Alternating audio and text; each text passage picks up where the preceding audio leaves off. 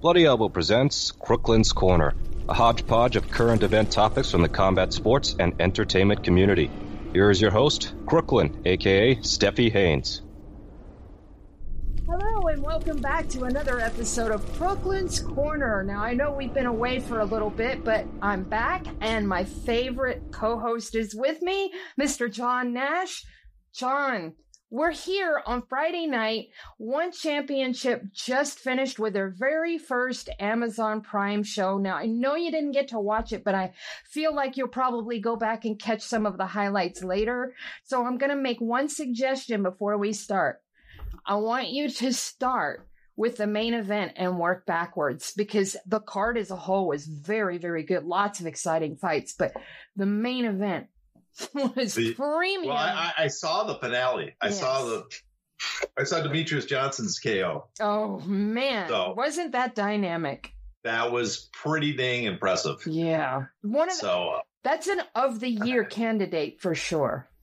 Yeah, he's still got it. He's still got it. You got to give him credit, especially because, they call it a flyweight fight, but that's not a flyweight. Yeah, well, Moraes, he didn't make weight.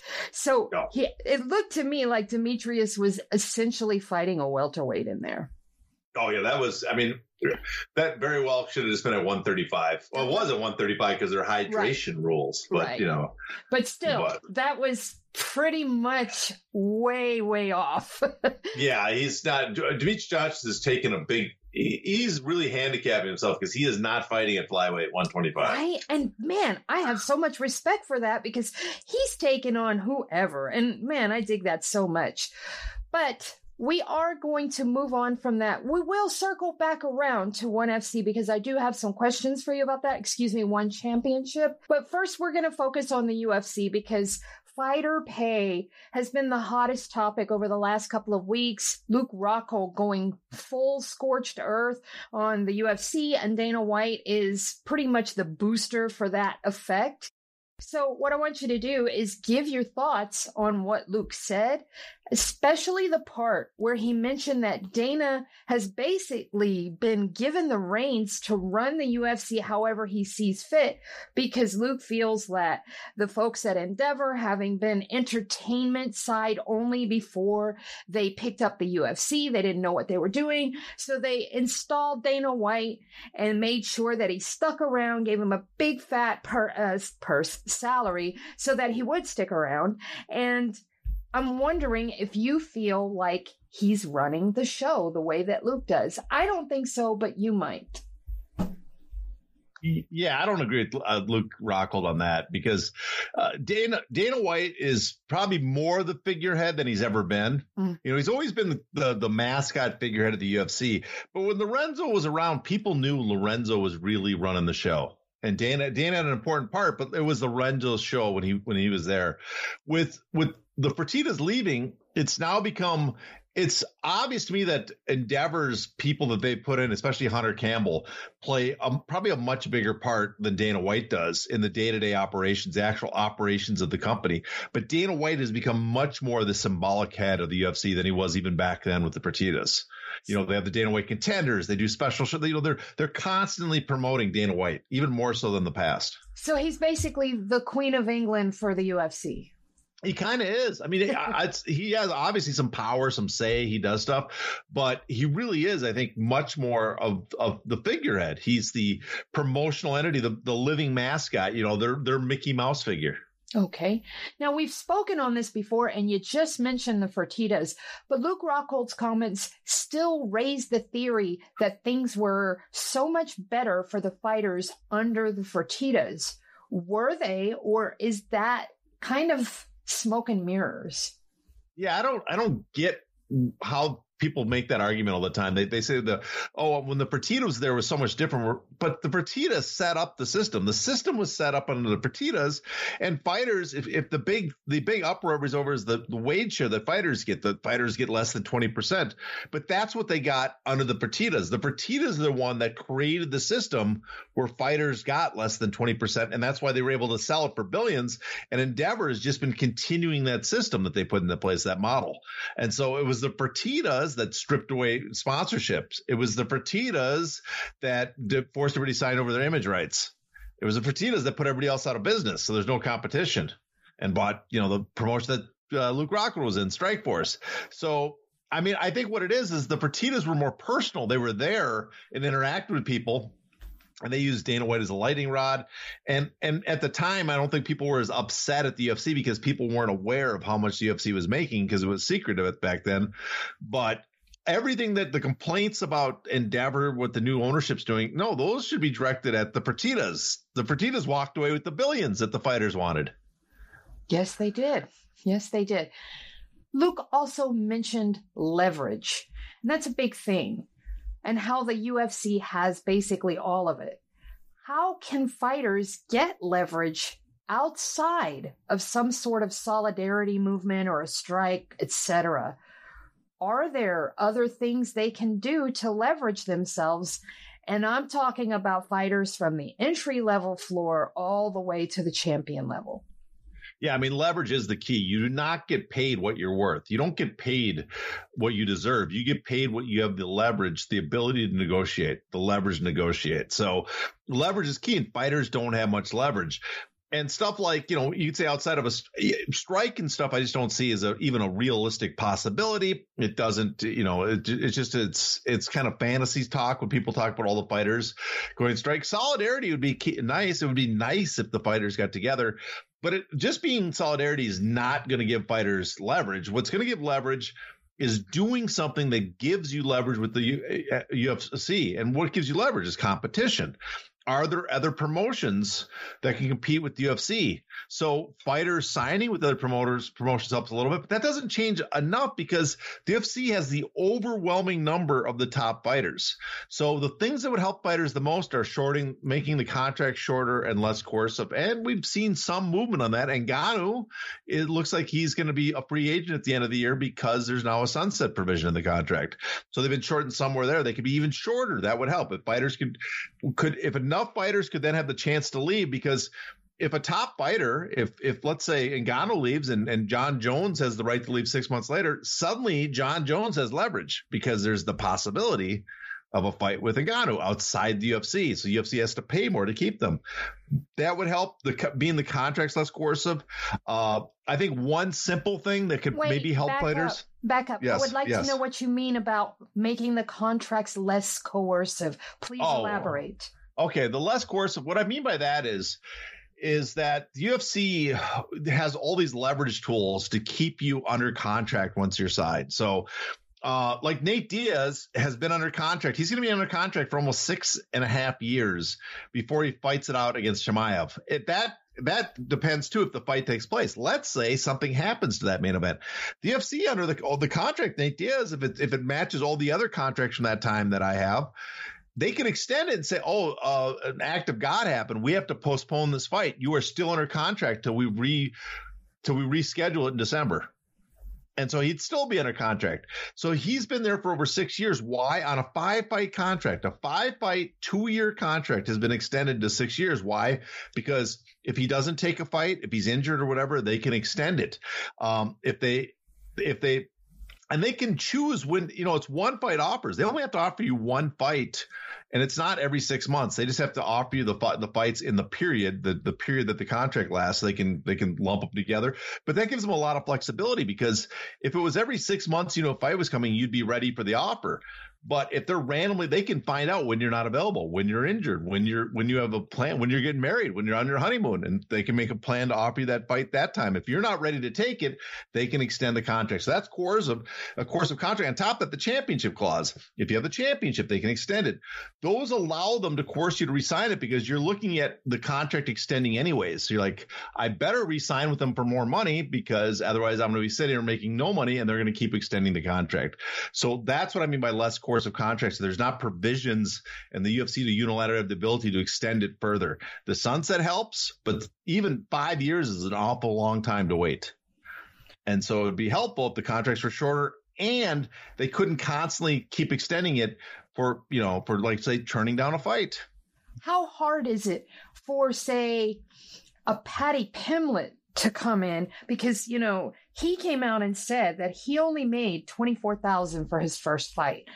So how hard is it for a Patty Pimlet type, a former champion from a respected organization, Cage Warriors, to come in and maybe negotiate for a contract 2-3 fights? Is that possible?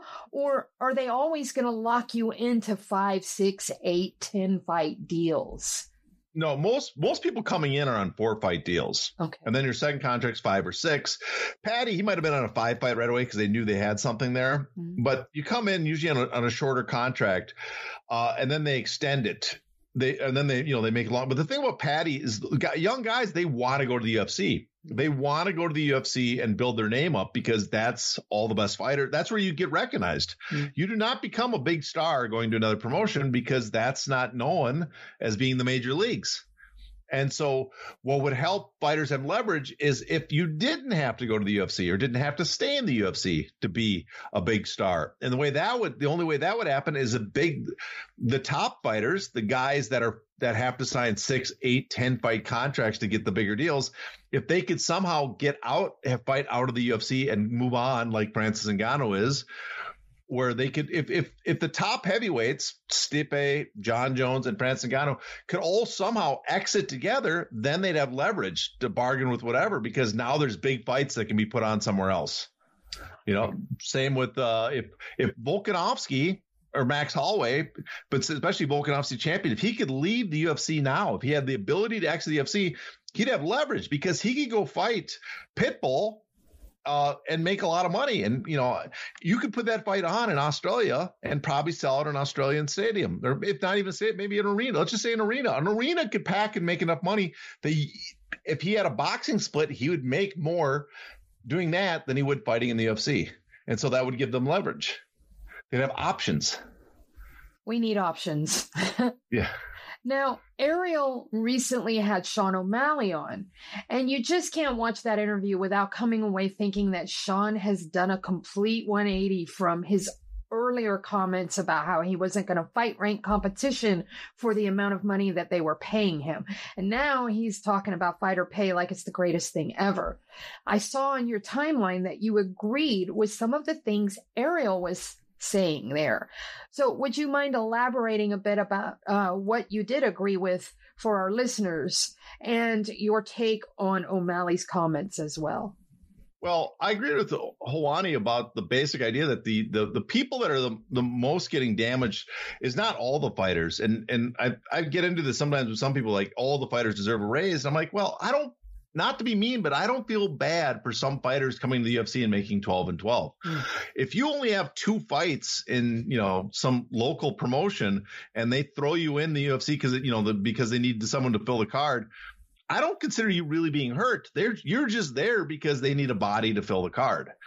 What I feel bad for is guys that have been around that have earned some sort of position that have risen the ranks, have fought, had earned for a while, and they can't leverage their position as being recognized as a very good fighter to get higher pay.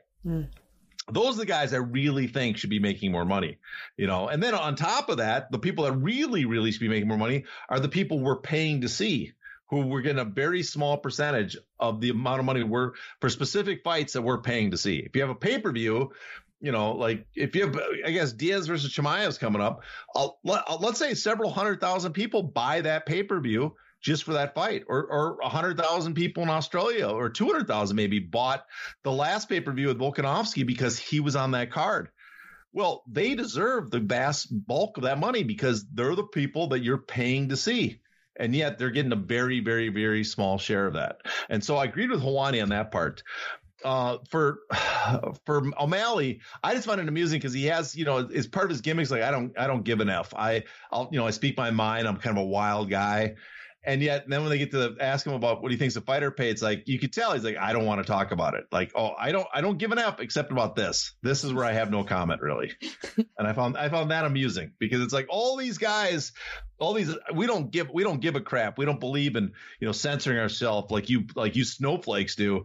And then you talk about that subject. I ain't touching that with an 11-foot pole. All right. Now, Paulo Costa says that he only made $35,000 for the Vettori fight. that floored me. I mean, I was just so shocked and taken back by that because he had just come off of fighting for the belt. How do you go from that to 35,000? And then he's 11-2. He wants to test free agency. He's been in a title fight. How in the world does that happen? Well, I don't think he only made 35,000 to be exact, because if you look at his old contract, the last time it was reported, it was like 55 and 55 or something. And he won twice in non-title fights since then. So his contract should have been about 65 for, based on the way the UFC contracts work. So how did he only make 35? Well, he lost 20%. We know that because he didn't make weight. But the other thing is, I think what it is when you're a foreign fighter and you don't have a special agreement with the state, they automatically deduct 30% of your pay for income tax before you get most of the time you're 1099, they give you the money and you have to deduct your taxes. But for foreign fighters, they deduct the 30%. So my guess is when you take the 30% and the 20% out of 65 grand and you lost fight, that's like 32,500 left over. My guess is that, although he wouldn't, I don't know if he'd have to pay taxes on the 20%. So anyways, he'd be around $35,000 left over. That's my guess, is that he was looking at the check he got, not the amount he was contracted to make. Gotcha. Okay. You've had the opportunity to look at several UFC contracts. My question is, do they all have escalators built in? Because we see a lot of people, most recently, Aljamain Sterling talked about the escalator in his from before he was champion. But do they all have escalators built in? Like, is that the standard for contracts, or is that only for the ones that are savvy enough to ask for it? Almost every contract I've seen has had an escalator, and usually they work the way we always imagine. Like you're at 20 and then 23, 20 and 20, then 23 and 23, then 26 and 26. Now, the people that I've seen that don't have escalator, well, first, then there's also the old tough contracts would pay like 8 and 8 for 3 fights and then bumped like 10 and 10 for the next 3 or something like that. So they went up, but it took longer. It wasn't an automatic every fight. It was going up.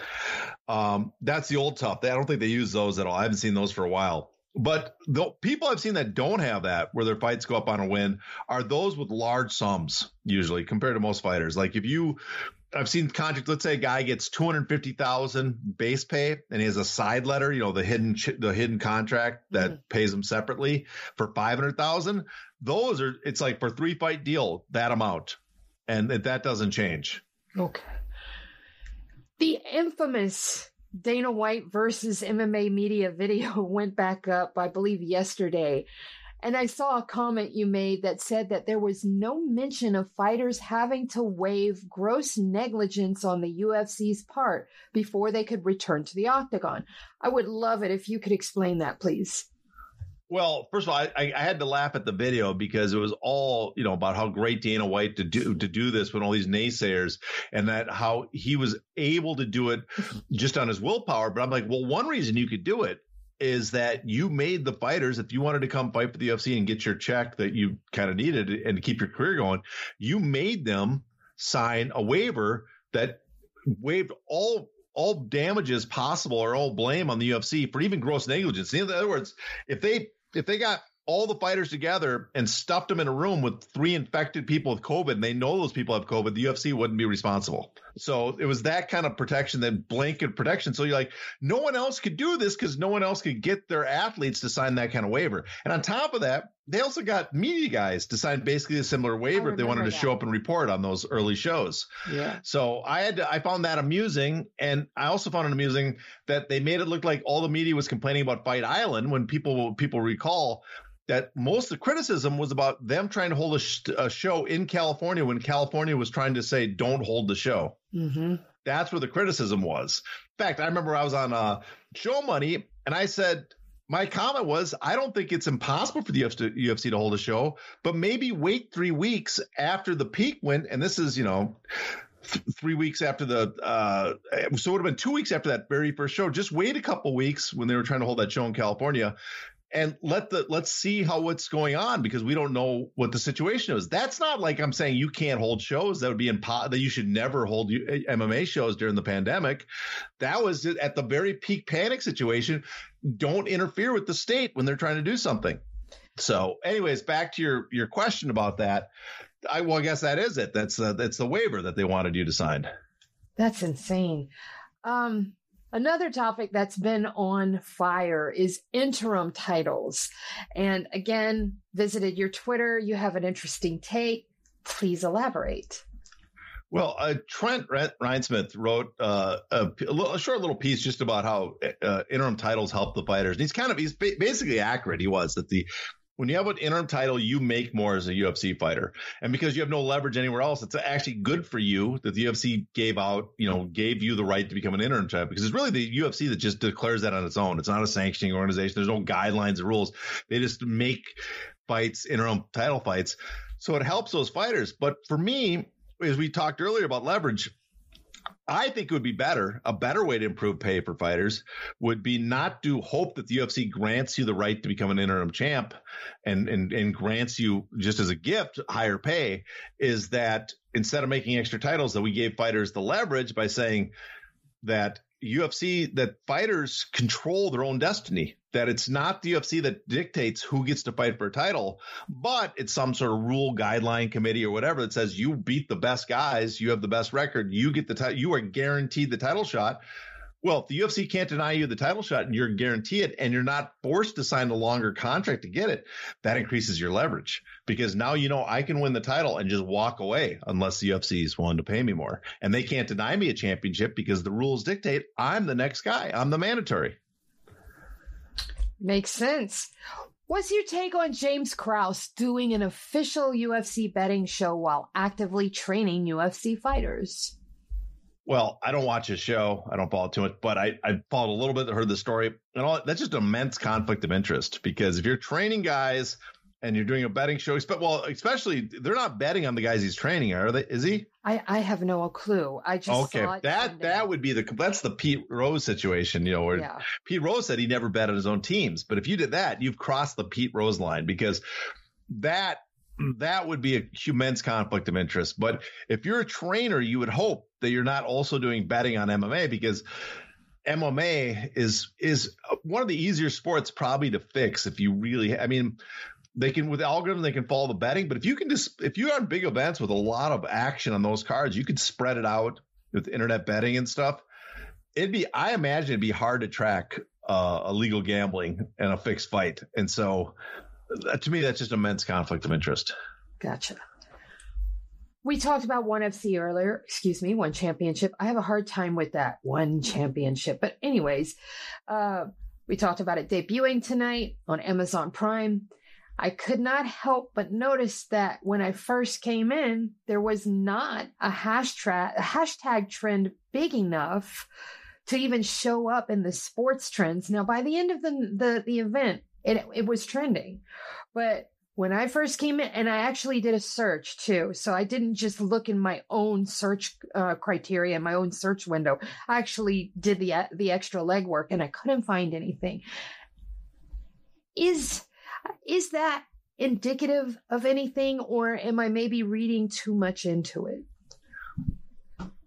I don't think you're reading too much into it, because what I think it indicates is that one championship, there's just not a ton of interest in it.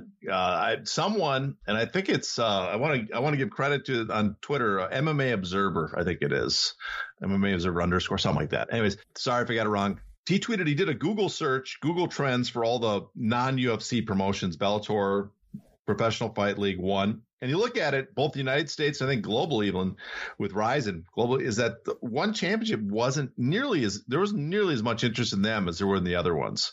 So there's just not a ton of interest in them. Do you think it'll grow with their Amazon Prime deal? I'm not certain. It makes it an easily I guess, an easy broadcast platform in the U.S. So it's easier to find it now. Even though it was easy to go to YouTube, it just wasn't. That's not something people go to watch sporting events. Amazon Prime, you watch it for your shows. People that have it. I don't have Amazon Prime. I refuse to do anything with Amazon or Whole Foods or any of their subsidiaries. But for those that have it, it's an easy thing to go. It might help a bit, but my understanding is there hasn't been a ton of marketing involved with it from either in the domestically and the other, the amount of money that one's spending on it and the amount of money on Amazon. Does Amazon do a lot of promotion for it? When I opened up my TV, I actually have I have an Amazon TV. So when I open it up and all of the apps come up on it, because it's a smart TV, the very first thing that was there was the banner for the one show. But that should help. Yeah, they actually did do some, but I didn't see, like when I watch an Amazon show, I didn't see anything promoting or, any other banners or anything like that. So and plus I haven't done anything with Amazon Prime recently, so I wouldn't know other than the small banner that I saw when I opened my TV. I mean, all I know is I haven't seen from like the sports trades and stuff like that. Right. I haven't seen much coverage of one championship being on Amazon. So the greater media that covers, the streaming services and sports, they don't seem to be paying any attention to it. It's only MMA media that I've seen so far. And even that hasn't been a ton. Okay. It's been narrow MMA media coverage. And as from my understanding is one does not get a ton of traffic on our website. So, I don't want to say read too much into it, but I don't think, who knows, it might change going forward. They might put more energy into the American market. They might do more to push it. But so far, I don't think there's nothing indicates there's a great deal of demand for it. I saw that they recently moved all their shares to a Grand Cayman Islands entity, essentially redomiciling there. Please explain what redomiciling means and why this is kind of a big deal. Well, what that means is you're moving the company headquarters and the legal entity's location to there. So if you're in Delaware or the U.S., you're a U.S. Delaware-based company, and so you have to follow their laws, their laws on reporting, all that. And so they're no longer in Singapore, which is big because they've sold themselves as a Singapore success story, a Singapore company, one of the big Singapore unicorns. And so they basically wrapped themselves in the identity of being a Singapore Asian company. And now they're no longer an Asian company. They're moving to the Caymans. And Caymans are important, too, because they don't require the disclosure that other places do, especially Singapore. Singapore, every year, you are supposed to file with ACRA. And those filings, even though they're a year old, they let you look. That's how we've been able to get, for the most part, get the one championship's finances, Group One Holdings, because every year we get to look at it and see how much they lost. That's where we learned about the barter, all these moves they made. Those will no longer required. The only time they're going to have to file now and make stuff public is if they go ahead with a IPO, an initial public offering on a market, and then they have to file with the SEC. And so then there'll be some requirements. But in my understanding, the rumor is that they might, instead of going with the Dow Jones filing on that market, they'll go with NASDAQ, which has less requirements. And the other kind of strange rumor is that they got an LEI, it's called, which is an LEI code, which was I never used those, so I'm trying to remember. It's a legal entity identifier. I couldn't remember, but that's for basically hedge funds and people doing financial transactions. That's not typically something a regular business gets. So there's a mystery if they're going to do that. Why they would do that? Isn't the Grand Caymans where people put offshore accounts when they want to hide their money? Oh, yeah. The Cayman Islands famous for that. That's why, because that's the benefit of being there. That you don't have the disclosure. You do not have to report your finances while you're there. And that's where I'm going with this, because I'm going to go out on a limb and say that Chatri hid all his money from you because you were exposing him for being broke. Well, I don't know about being broke, but because they had raised a ton of money, but they were blowing through it. So exactly, that was probably the better way to describe it, was that they were burning through all their money. But I just think that it's all your fault. Well, and you're not the first person that told me that, but it might also, I can actually, I don't think it's me personally, but the idea that people could see their finances is one reason they might have made this decision. They're like, we do not want those in the public. Who was the first one to really put it out there? I'm going to go out on a limb and say it was you. Yeah, well, it's not like I did anything super special, but yes, it was me. Oh, you ran him into hiding. All right. So I saw also some boxing stuff on your timeline, and that's probably my favorite stuff, but I know that a lot of people don't want to hear us talk about boxing for an entire show, but I have to get my questions in. I can't help it. Alexander Usyk, Lord Usyk, as Mookie Alexander calls him, is on track to be the highest boxing earner this year. Now, his footprint is not nearly as big as Tyson Fury's. How did he manage that? Well, we don't know for sure he'll be the highest paid boxer, but there's a good chance he'll be, depending on what the Saudi Arabian government offers as for the match with him and Fury. If that happens, it's supposedly they're planning December, and supposedly they have a huge sum available for the site fee. And if the amount of money is true, that it's over $100 million, and you include some of the other stuff, it's possible. Let's say he'll at least make him and Fury will at least both make $50 million, but it's possible he gets $75 million or more. If that's the case, he might just edge out Canelo, who made 45 million. I think 45 million his last fight, and he's probably supposed to make 60 million against Golovkin. So he'll be over 100 million. And then let's say it's 75 million between him and Fury, each make, not just one, each making 75 million. That would also mean Fury, with the 30 million he got paid for Dillian White, there'd be 3 boxers that made over 100 million this year. Lordy. And so and for Usyk, it's interesting because he is not a massive star. He's not the guy driving the business, but what he could do, and this is where leverage is, he captured 3 of the 4 titles. He is the prime heavyweight champion of boxing. If you want to call yourself the heavyweight champion in boxing, you basically got to beat him to be undisputed. And so when Joshua had a mandatory and was required to have a mandatory defense, Usyk was the mandatory. He could negotiate with Joshua. And because he was a mandatory, you couldn't force him. It's not like the UFC and MMA where if you want to fight for our belt, you got to sign a contract with us. No, he's a mandatory. He can negotiate that belt because you have to give him the shot or you lose the title. He won the belt, and now he had the free reign to negotiate with Joshua and say, I want a 50-50 split. And so if we're going to generate huge amounts of money, I get 50-50 of that split. And the same is going to happen with Fury now. I think Alexander Usyk is actually catching on big time now with all these recent wins, with his insane attire. I love his drip, man. It's insane. I love all of his He's getting bigger, but if you look, in the US, I ask people all the time, kind of casuals, and people have heard of Fury and they know who, Ngannou is because they've UFC, but very few people know who Usyk is in the United States. That's because he's just now catching on. I figure in about 2 years, we'll finally get those casuals onto him, but it's going to take a minute. Well, according to Campbell McLaren, it's unfair that someone that's not a draw gets to get paid that much. I saw that too. Want to talk about that for a second? Well, I just thought it was absurd. He was commenting how I was pointing out that Usyk was the way the sanctioning organizations are supposed to work. They don't always. They have there's a lot of problems with them. They're run by very corrupt people. But the way they're supposed to work is the way it worked for Usyk. Is the sanctioning organizations are supposed to work like a sport, and they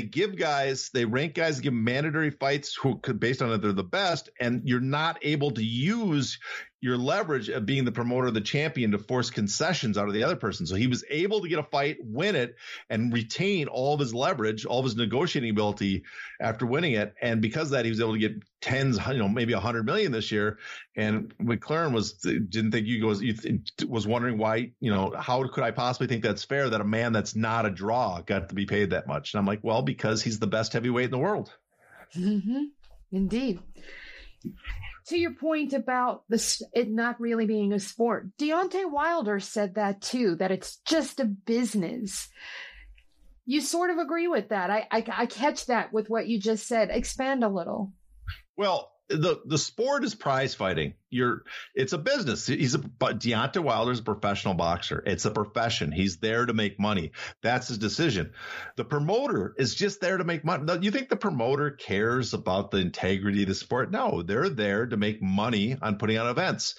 But the one part I disagreed with is it's not, he said it was everybody in boxing. It's true, but it shouldn't be that way. There's one group of people that should treat boxing as a sport, and that's the sanctioning organizations. It's their job to protect the integrity of boxing. It's their job to rate people honestly, to make sure that the champions defend their titles the way they're written on paper, the rules, that they're not given leeway, and whether they're printing up all these extra titles now, but they're not supposed to do that. They're supposed to protect the integrity of the sport and treat it like a sport, that the people earn the titles with meritocracy. It's a meritocracy. With merit, you get it.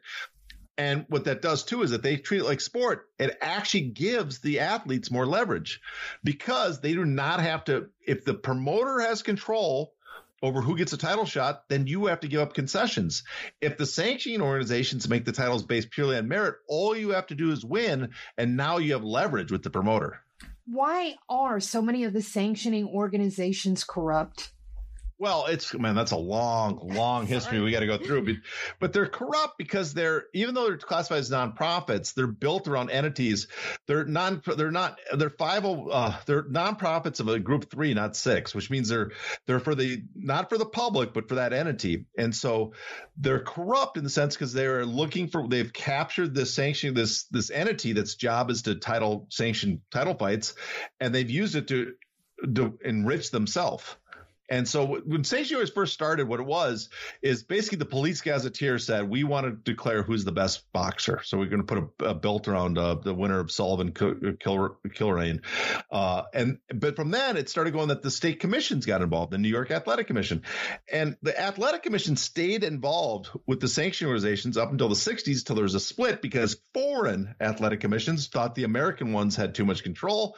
And then we get into the 80s, and the American ones, because they didn't want to be involved in having responsibility, they stepped back and private entities took over, even though they're nonprofits, private entities. So the state no longer was involved in the sanctioning organizations. And at that point, that's where they really got basically corrupt. So my solution, a simple one for boxing, and I think would be good, is follow the PGA Tour, and the boxers create a nonprofit organization that's going to be the sanctioning organization run by the boxers, basically an association like the Tennis Association, the American Tennis Pros Tour, or the PGA Tour. And that sanctioning organization would not, that way, when you're paying sanctioning fees, it wouldn't go to enrich people in the organization. It would go to, like, let's say, boxing pensions.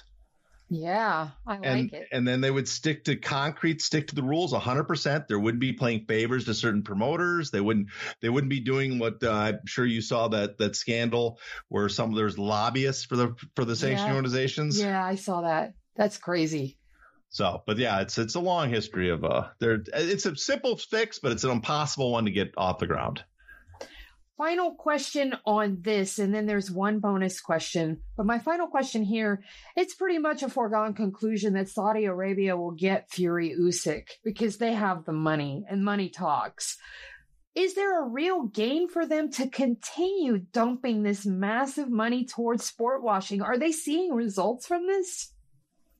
I'm not sure. I mean, I guess one thing I heard someone said that people do not report. Remember when they covered the first Andy Ruiz Joshua fight? There was a lot of coverage of the human rights violations in Saudi Arabia. Right. Same with the WWE went there, and those have kind of receded as it's gone. So that maybe in that sense, people are it's passed over and people are ignoring because they're getting more and more used. But I do not see the massive benefit to them being involved in these. Is it turning into a tourist destination? I don't imagine that.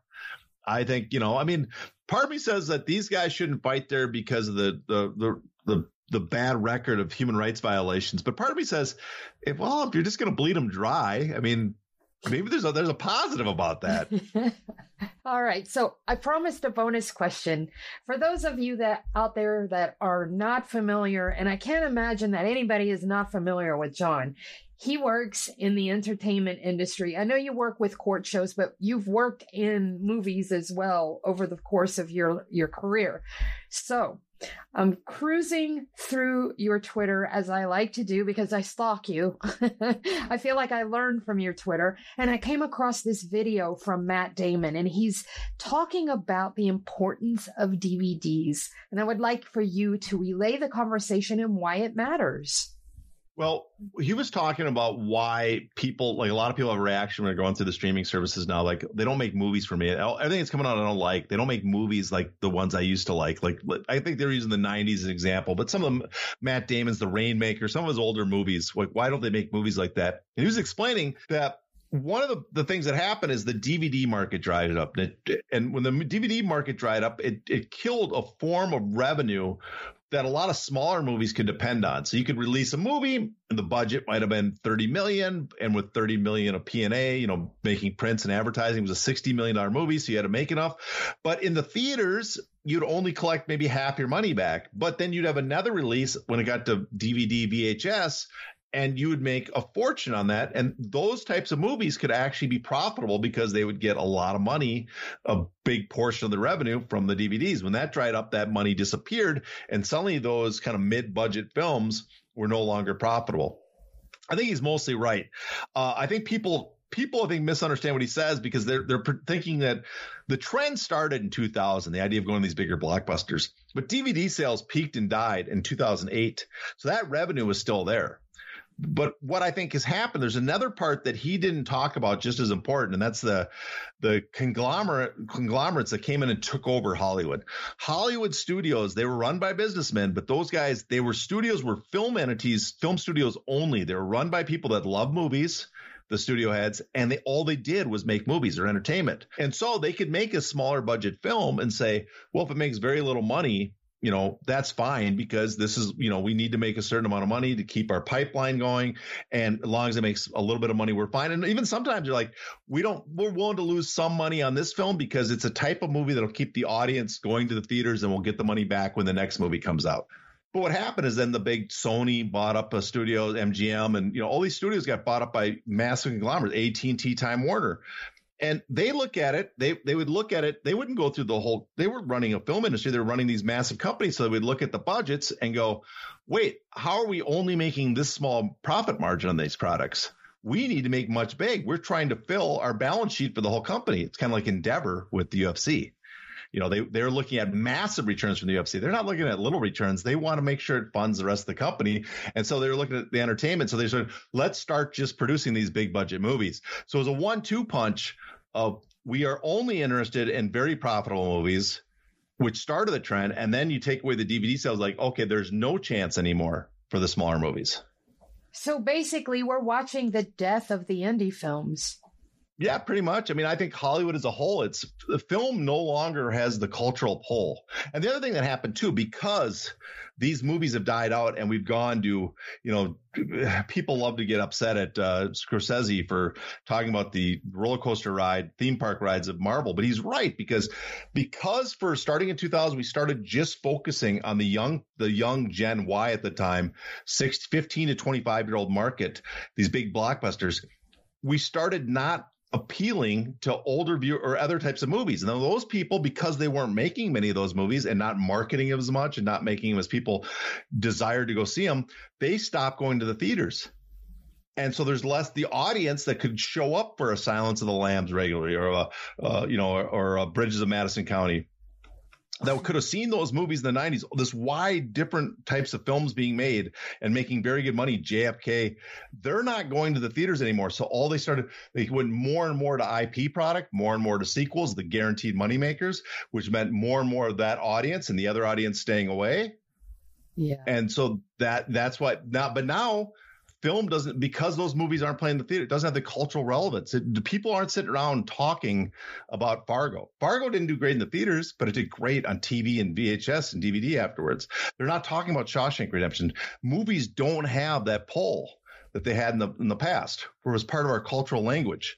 Is part of it also because of so many of the reality shows that also take away from movie going? Because you get so much consumable content via Love Island or The Real Housewives or Forged in Fire, any of the 550,000 reality shows that are out.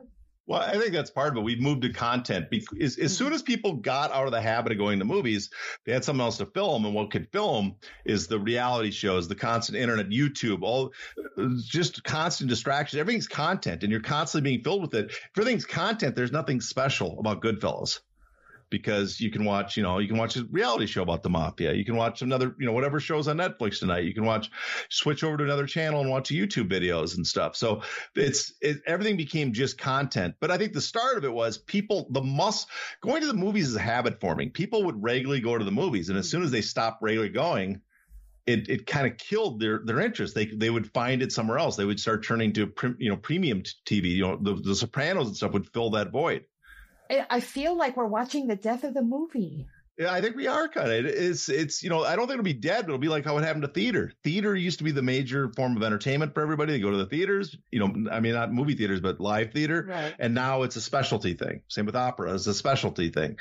And I think that's, but nothing's, the armored knight ruled the battlefield for a couple hundred years, and then it disappeared. The fighter pilot has ruled for a century almost in the skies, and that's on its way with drones out the door. And film, it's sad because I love movies, but it's had over a 100-year run now, and it looks like we are in the last days of it having a serious cultural force. Wow, that's insane. All the way up until the pandemic, Eric and I would go to the movies every week. That was date night for us. It's just crazy to think that we're approaching a time when we might not be able to just go out and check out a flick on the big screen. Yeah, it's. I used to go to the movies all the time. I'd go to the movies several times a week on a regular basis. You go to the nice one where you can watch all the oldies too. I remember you would tell us, a couple of years back, I'll be here watching this movie if anybody wants to come out. I used to go. The Egyptian hasn't reopened yet, but I would go there. Them in the New Beverly all the time, and if they haven't. New Beverly's open, but the Egyptian hasn't. It's a 100th anniversary. They're going to finally reopen, and I'll probably be there. But I'm out of the habit has disappeared. Yeah. Plus, the movies that are in the theaters, they're not movies I'm excited to see like I used to. They're just Marvel. Yeah, I love comic books as a kid. I don't have no goddamn interest in seeing, I love the Captain America comic. I don't give a crap about seeing them on the big screen. At least, and especially not 12 times in a row. I don't mind so much watching them, but I would like some diversity in film as far as what you can watch. If 75% of what's in the theaters is either a freaking Pixar or a Disney Marvel, and then there's one little offshoot of something that I don't really care about, choice being limited, I'm going to pass. Yeah, people try to defend like, oh, it's been the same. There's always been there's always been blockbusters. You go 30 years ago and Jurassic Park came out and Speed was out. But you look at now the top 10, top 20 movies. They're all sequels. They're all like the top 4, the top 6 are probably Marvel movies. Then there's going to be a couple DC movies in there. Then there's going to be a couple, maybe a James Bond movie that comes out. But everything is an intellectual property, an IP. And you go to the past. Yes, in 91, like Silence of the Lambs came out, but that was no one knew about the book series really when that came out. But there was also, like I said, there's JFK was a big hit. We're talking about the top 10 every year. Cape Fear was a top 10 movie. Pulp Fiction was, Forrest Gump. All these movies were massive hits. Philadelphia. That's a movie Philadelphia that right now would not be big. There was just all these movies. Then if you go down the top 20, and then you look at the percentage too, the top 20, there were movies that made very good money that were just not, Shawshank Redemption made good money. But there's all these interesting movies that were made back then. And yes, people can say, oh, there's just as good. There are good movies being made, but you're not hearing about them. They're not part of the cultural language. They're not, no one sits around and it's not part of the cultural geistite and stuff where we sit and talk at the water cooler about the next day about what we saw. They're just not important. And so they do very little bit of money at the theater. They don't do nearly as much as they used to. It's just, it's a different climate now. And you don't get access to classics anymore because it used to be in the 90s and all the way into maybe the early 2000s that an indie film could go to a theater and actually make it. And I think back to a movie from the 90s called Lone Star. It had Matthew McConaughey. Great John Sayles movie. Great movie. Yeah, it was a fantastic movie. It got legs under it. It started as an indie film. It got legs under it and did very, very well. That doesn't happen today. Yeah, if you haven't seen Lone Star, go check. That is one of the best movies that came out of that period. Fantastic. Just an incredibly smart movie. Yep, I loved it. But anyways, it's about time for us to wrap. As always, I immensely enjoy the conversation. What I want to do right now, give you a moment, tell people what's going on, if you have some articles coming out, and where we can find you on social media. Well, you can find me on Twitter and social media, which is at @HeyNotTheFace. Articles, I should have stuff coming out. I should, but I don't know when. I don't know when I'll have time. I work in post-production. I'm not on the exciting glamour production. I'm not hanging around with starlets. I'm not Eugene, who gets to, go around to the orgies and stuff after the rap party. I work in post-production, which is just a grind. And so we are starting up production again because the COVID, we're just a backup of shows that have to be done. And so I do not know when I'll have time. I got several articles I'd like to write and get done, or videos too, but I do not know when I'll have time. So I'm not going to make any promises. How about a show money? Oh, we are supposed to record that this Sunday. Awesome. So we're going to get a show money next week. Maybe. We'll see. I might sleep through it, though. So. Well, you can look for John again next week. Not this week, but next week. You can look for him on the Care Don't Care show, where he'll probably making his 7,000th victory lap. Oh, yeah. I gotta, I take a golf cart now. I get so tired doing the laps. All right. So on that note, we are going to wrap the show. Until next time, please stay safe. Thank you for listening to this Bloody Elbow Presents production. To check out more of our content, hop over to the Bloody Elbow Presents SoundCloud and iTunes pages, as well as subscribe to our YouTube channel, which is titled Bloody Elbow Presents. We are also on Apple Podcasts, iHeartRadio, Stitcher, Spotify, TuneIn, Overcast, Player FM, and Amazon Music. Just search for Bloody Elbow Presents, and you will get brand new shows throughout the week, including Care Don't Care, The Mookie and Crookie Show, the MMA Vivisection, the Level Change Podcast, the 6th Round Post-Fight Show, 6th Round Retro, the MMA Depressed Us, Crooklyn's Corner, exclusive fighter interviews, show money, and radio-style play-by-play for every UFC pay-per-view. Be sure to also follow us on Twitter @BloodyElbow, Facebook at facebook.com/BloodyElbowblog, and as always on BloodyElbow.com.